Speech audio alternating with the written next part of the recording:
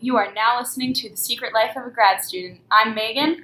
I'm Laure, and we are two grad students who want to share the untold stories of graduate students past and present.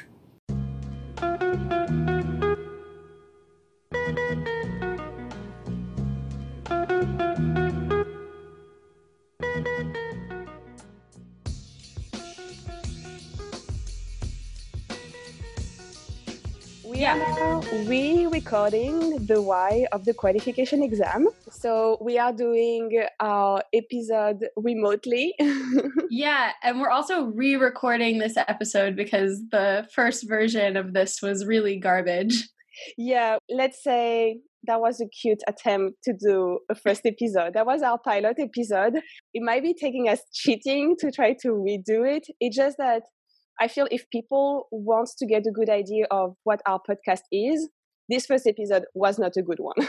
Oh my God, it was terrible. It was just like us repeating a script, and then it was just bonkers. Like, I feel like listening to it, you couldn't really understand what the qualification exam was. So anyway, we're re-recording it so that we can let our listeners in on what exactly is the qualification exam from our perspectives, and also give our own personal stories to add a little bit of flavor to it. I feel like we always start the why episode like this. So I'm going to ask you again, Laure, why did we choose this as one, like our first series episode ever? Two, like, why did we choose the topic of the qualification exam? So we wanted to have, as I said, a pilot episode, which was something not as harsh. Like, we would like in the future be able to talk about topics like depression, women in science, imposter syndrome. But those topics, they really matter to us, I feel. Mm-hmm. And we want to make sure that by then we have our experience is better at doing a podcast, as interviewing people, etc., etc. And so it's not that we say that the qualification exam doesn't matter. It does, but it's nice to touch base with those topics actually, because we go through those feelings like when we prepare for the qualification exam that are just a sample of what we are feeling overall for all of our grad school. So that's why, but it's kind of like a short period of time during this overall grad school. And it's very concentrated of all those emotions that we can feel. So we are afraid, we are stressed out, we feel like an imposter, we don't know how it's going to end. So all of this for me that's a good topic to start. So what do you think? It's a good episode? Yeah, I mean, all those things I definitely agree with. That, and also the fact that the qual is something that everyone does. Well, not everyone. We'll talk about that in a sec. Yeah, so not everyone, yeah. The qualification exam is the exam, but we're going to abbreviate it to the qual sometimes. So you might hear us say that. At least in the US, it's something that every student has to take. We wanted to open up the podcast with something really uniform. Yeah. That a lot of people could relate to. Yeah. And again, like Laure said, it's like an amalgamation of all of the things that we're going to expand upon throughout the rest of the series we explore within this podcast. But yeah, I think that this was an awesome way of starting the whole thing. What exactly is a qualification exam? It's an exam that you take probably within the first 1 or 2 years of your PhD. It comes in many forms. In its original format, it was just a very, very stringent exam where it was questions and answers, where you had to basically regurgitate information from papers or from your rotations and deliver that to a panel. It's an oral exam, I should mention. So in the question answer format, there's basically a panel of people who are in front of you asking you and grilling you on questions related to your research area, and you basically are required in that format to expand upon the questions related to your research knowledge. And the questions can get very, very difficult. So the studying period for this exam panel can be very, very stressful. And then there's another format of the exam, which is a little bit newer, which is the proposal format, which is basically you create a proposal for a research topic. This can vary. It can be the research that you're actually going to do in your PhD, or it can be completely imagined research that you might want to do, or something that inspires you. You get to pick a topic and explore it through a proposal. Basically, at the end of developing the proposal in a similar format to the previous one, you basically go in front of a panel of professors and you share the proposal with that panel. So basically they can grill you throughout the qual. Like as you're presenting, they can ask you to expand on something that you said. They can... I like how you use the word grill, because it reflects, I think, highly about your own experience as the qualification exam. Because we have to tell now, Megan and I, we didn't have the same kind of qualification exam. Yeah, we did not have similar experiences at all. Yeah, like it went pretty fine for me, but for Megan, I think that was a bit more painful. Yeah. Also for me, why qualification exam was a good topic is because nobody lives the same experience the same way. So, like we all have to take the same exam, but everyone's experience is very variant. Yeah, exactly. So that depends on multiple factors, cultural factors, and university factors, professor factors. Like it's so random at the end on how it's going to end for you. So for me, since I'm actually doing all of my PhD research in California, but my university is still based in Switzerland, I had to go back to Switzerland to pass my qualification exam. I knew that the qualification exam in Switzerland was not as tough as the one in UC Berkeley for a couple of reasons. The first is that at UC Berkeley, people were passing a qualification exam for like 3 to 4 hours. And I thought it was very painful to just like do 3 or 4 hours straight an oral exam in front of like 3 to 4 professors. For me, it was maximum an hour or two with 25 minutes of presentation and the rest of questions. So just to clarify one thing, it's that at Berkeley, you schedule it for 3 hours, but most people, with me being the exception, really only spend an hour and a half to 2 hours in the room. Okay. But still, I was thinking like 3 hours schedule, like that sounds insane. So I had to prepare a proposal, like a written proposal actually, of like 30 pages of my entire PhD. What I plan to do, what I already done, and what are like the timeline, etc. And then I had to prepare my slides, and I sent my proposal a couple of weeks before to my entire like panel of professors. Like this, they could have a deep understanding of what I was doing, and so that prepare them to the questions that I have. And then I prepare my slides, and I practice so much to make sure that I had to stay in the timeline that I have and not like freeze in between. So the difficult part after that for me was to catch a red-eye plane and go from California to Switzerland. That was pretty painful because the day after I was presenting, and so I was like jet lag, everything.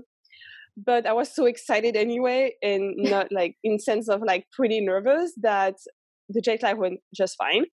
And I presented my research in 25 minutes, like 0-0. So I was pretty happy with that. Well, no questions, right?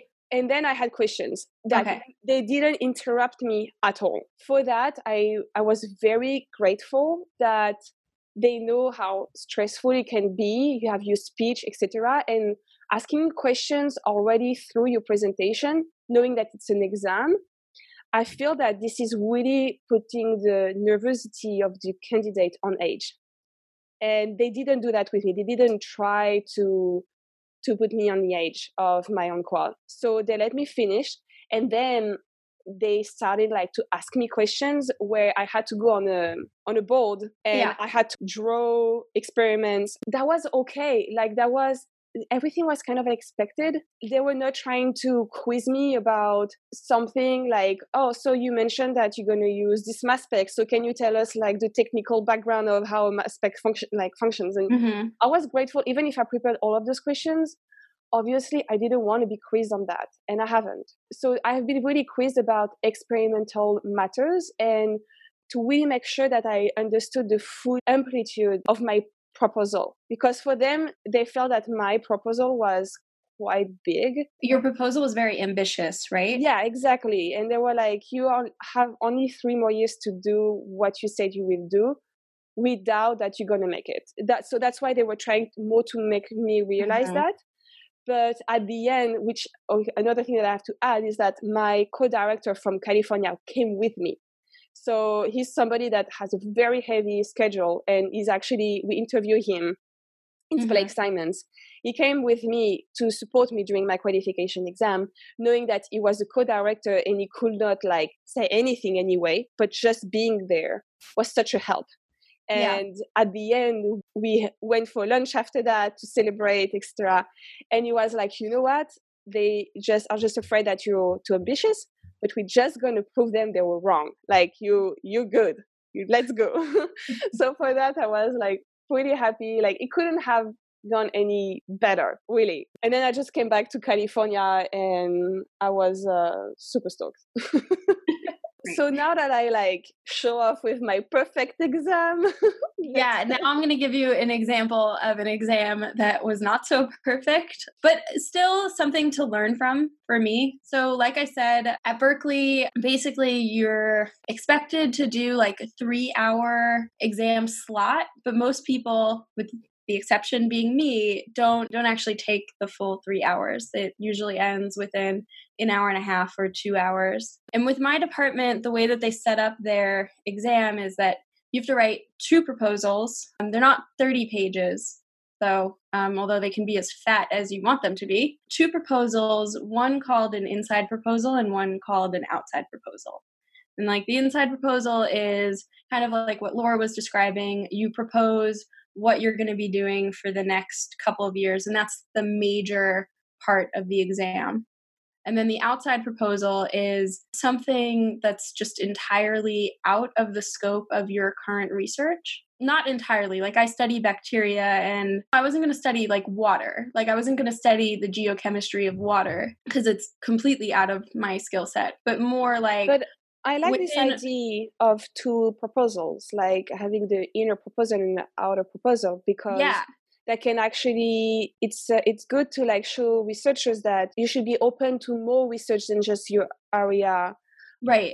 Your comfort zone of research. Yeah. So it was actually fun.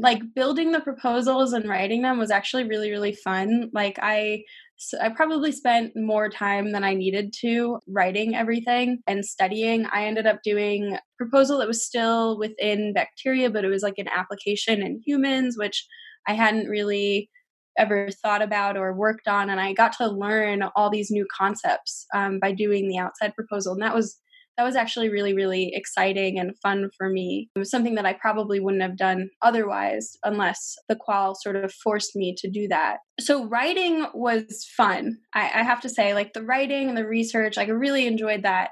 But I got really, really amped up on all of the stress leading up to the actual exam date, the exam where you have the panel of professors. And I noted, and I think if I could do this differently, I probably would, that my entire committee, they were all men. I wanted to have a female representative on the committee. I just couldn't get it together. And we'll do another podcast on bias and women in science and maybe cover this a little bit further. But that was really disappointing and potentially devastating for me. Will you be able to choose your own panel of professors? Because I could. Yeah. Yes. So why did you not find any female representative? So I think we'll touch on this in our episode on women in science and maybe even bias in science. I think one of the reasons that I couldn't find a committee member is because of the male-dominated departments. Yeah, definitely. So even though we're in biology and there are a lot of women, a lot of the women that I asked were incredibly busy and couldn't do it. So I ended up with an all-male committee, and I think I would have wanted it a little bit different. It would be nice to have a female voice on the committee. It would have made me a little bit less nervous. But I was incredibly nervous from the outset of the exam before it even started. I was very, very anxious. So the exam started, and basically within the first 10 minutes, it was not like yours where I could just go through my proposal. Oh, one more thing. My department requires us to do a chalk talk. So I had no slides. Okay. Everything that I presented was it was just me and a marker and a whiteboard, and then the 4 professors that were in the room with me. Within the first 10 minutes of the exam, I said a word that was a trigger word for one of the professors. Ouch. And I just got this impossible question from him. So immediately I got this really, really hard question, and it just tripped me up for the rest of the exam, to the point where like I was basically recuperating from this impossible question for the rest of the exam, to the point where all the other questions that were asked of me were even harder to answer because I was still struggling with the first question. Oh yeah. Yeah. And I basically like lost my footing at the very beginning. It's kind of like going for a run and tripping. Yeah. Or going on a race. Yeah. And tripping at the very beginning. Like it's just very, very hard to win at that point. It was a very difficult exam. I got a lot of questions that I had a lot of trouble answering, of course. But when I got home, I was actually able to answer all of them. Oh, and I passed. Like, so the exam was hard and terrible, but I didn't end up getting a conditional pass, nor did I fail, but it was very close. At least I felt that way. Yeah, at least you felt this way, yeah. And so when I got home, I basically wrote down a bunch of the questions that I wasn't able to answer, and I was able to answer every single one of them except for the impossible question. The cool thing about this story, like that question ended up being the premise of my thesis, like driving me down the path toward what my thesis is right now. I don't know. I guess I have a lot of opinions on the exam. Someone said like I probably obsess over it a little bit too much.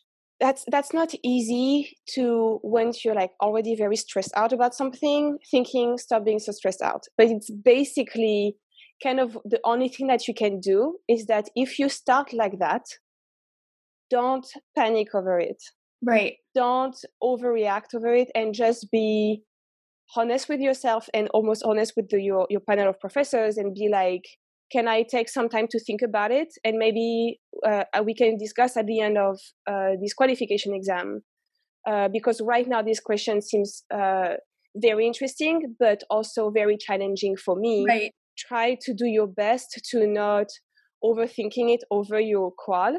And sometimes you might in your head, because you're relaxing and not being so tense about it, you might actually find the key, or at least the word of communicating what you're trying to say. If I could do it all over again, and I think like I could right now, I would just say like, be confident in, like I could have been a little bit more confident in my own knowledge. Yeah. It's also the beginning of a PhD. It's not very easy to feel confident. I mean, not all of the students start with a lot of confidence that, oh yeah, PhD is just a piece of cake. Let's do it. I feel like the lessons that I take from my qual are really important. The biggest thing is, even though I had kind of a rough qual, if I had to look back, I would say like, I am incredibly happy that impossible question was asked of me. More happy and excited that I had the opportunity to be challenged in that way than I am upset over the agonizing experience. Yeah. This entire organizing experience, it's something that, sorry to say, but that's something that you created. Right. Yeah, right? Definitely. Yeah. They maybe have started with the very tough questions, but after the fact that you stayed into a very panicking mode. Yeah, that was me. Yeah. For our listeners, like, I think it's really important to remember you create your own future. And create your own situations. And for me, I was so nervous about the whole experience that I couldn't, do what Laura was saying. It was some myth that the qual is the only exam where you are not allowed to answer a question in that way. Like you can't say like, can we talk about that later? Oh, can I share a funny story about like the middle of my qual? Yeah, go. Halfway through the exam, we had a little bit of a break. And I was just like holding my head like, oh my God, like I am so effed. And like the professors are still there. and they're just like looking at me like stressing. And the one that asked me the very impossible question actually like stopped me and was like, let me tell you about my exam. Oh, nice. So they're trying to um, share with you their own exam. yeah, Oh, that's just cool. I think like the point of him doing that was just to say like their job was to push me to my limit, to push the limits of my knowledge. Like that's really what the exam is designed to do. It's partly designed to like make you think beyond what you've already thought about. And I think that's okay that it was a little bit rough and difficult for me. But it was nice like having that little moment. Yeah, of course, I bet. Another thing that I want to say for this why, it's okay if you feel very challenged with a question to maybe like postpone it and come back later on it, just to leave you some time to think about it. And another thing is that if you really don't know, and that no matter how long you will have more extra, if you really don't know the answer, it's okay to say that you don't know. I think if you say too much, I don't know, there is a problem at some point. But I think it's better to say, I don't know, than trying to invent something, because people can see it so much. Yes. Like, don't try to pretend you know something if you don't, because that's something with my students today, even more, I can feel it. I can feel when they are not on the same page that I am. And I think it takes courage to admit that you don't know something. And it's better to admit it, be humble about it, and digging your own hole of like shame. Yes, definitely. Don't be afraid to say I don't know. And just to also to talk about what are the different outcomes of this qual, is that we mention success most of the time, because I think it's what's happening in the majority of the people who pass this exam. However, Megan just mentioned earlier, we cannot all succeed qualification exam. What are the different outcomes? So one, you can just pass it again. You have 6 more months to re-prepare your exam. Sometimes you might need more time to just research and avoid to just say, I don't know at every question that we ask you. Yeah, and they'll give you a list of things that you need to improve upon. They'll say like, you know, these are your weak spots. And the other, which usually don't come as the first outcome, like the failing outcome, usually comes if you reattempt the exam and that you again are not able to succeed, is that they, like, usually there is a big talk, I think, between the students and the professors and the professors that are involved. Like, you might not be able to continue your PhD. You still can ask for a master degree. So, which is not a bad thing at all. And it's okay also to realize that sometimes a qualification exam, because it push our limit, can make us really realize, is it really what I want to do? Is it something that I want to spend another like 3 years and realize that actually that was a big mistake? So this qual helps you to retrospect about your career and if you feel that you're where you're supposed to be. But don't listen to imposter syndrome talking when I say that. Try. Yeah, you'll basically learn if you enjoy the process of writing proposals and doing research, and if you like your project. Also, you should practice your qual first. Like Megan and I, we ask our friends, and usually our friends are the toughest because they love you, so they want you to succeed.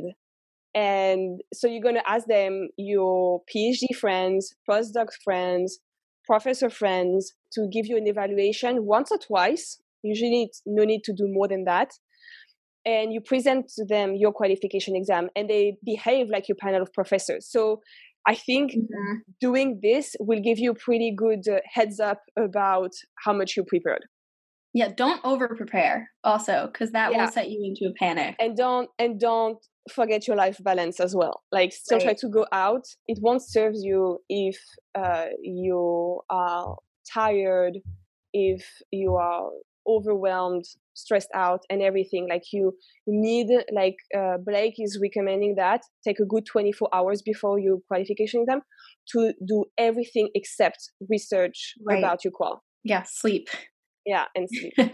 I have one more thing to say. It's not just an exam, it's an opportunity to share ideas with a panel of people from your university. So typically the panel is, you select them from professors that are at your university. They are experts in their field, and you get to sit in a room with them in a situation where you otherwise might not have gotten that opportunity. And you get to just talk to them about your research. They're not only there to, grill you and make you look bad. They really want you to succeed and do good science. So a lot of the questions that they have are coming from a place of their expertise. Yes. And it's really such a cool opportunity. In other educational settings, you don't really get the opportunity to take an exam like this. It sucks, but it's also the coolest thing ever. Thank you so much for listening to The Secret Life of a Graduate Student and our first ever episode, parentheses re-recorded. We really appreciate all of our listeners who have continued to follow us on our interesting journey of asking questions about what it's like to be a grad student, and we hope you continue listening. Bye-bye. Bye.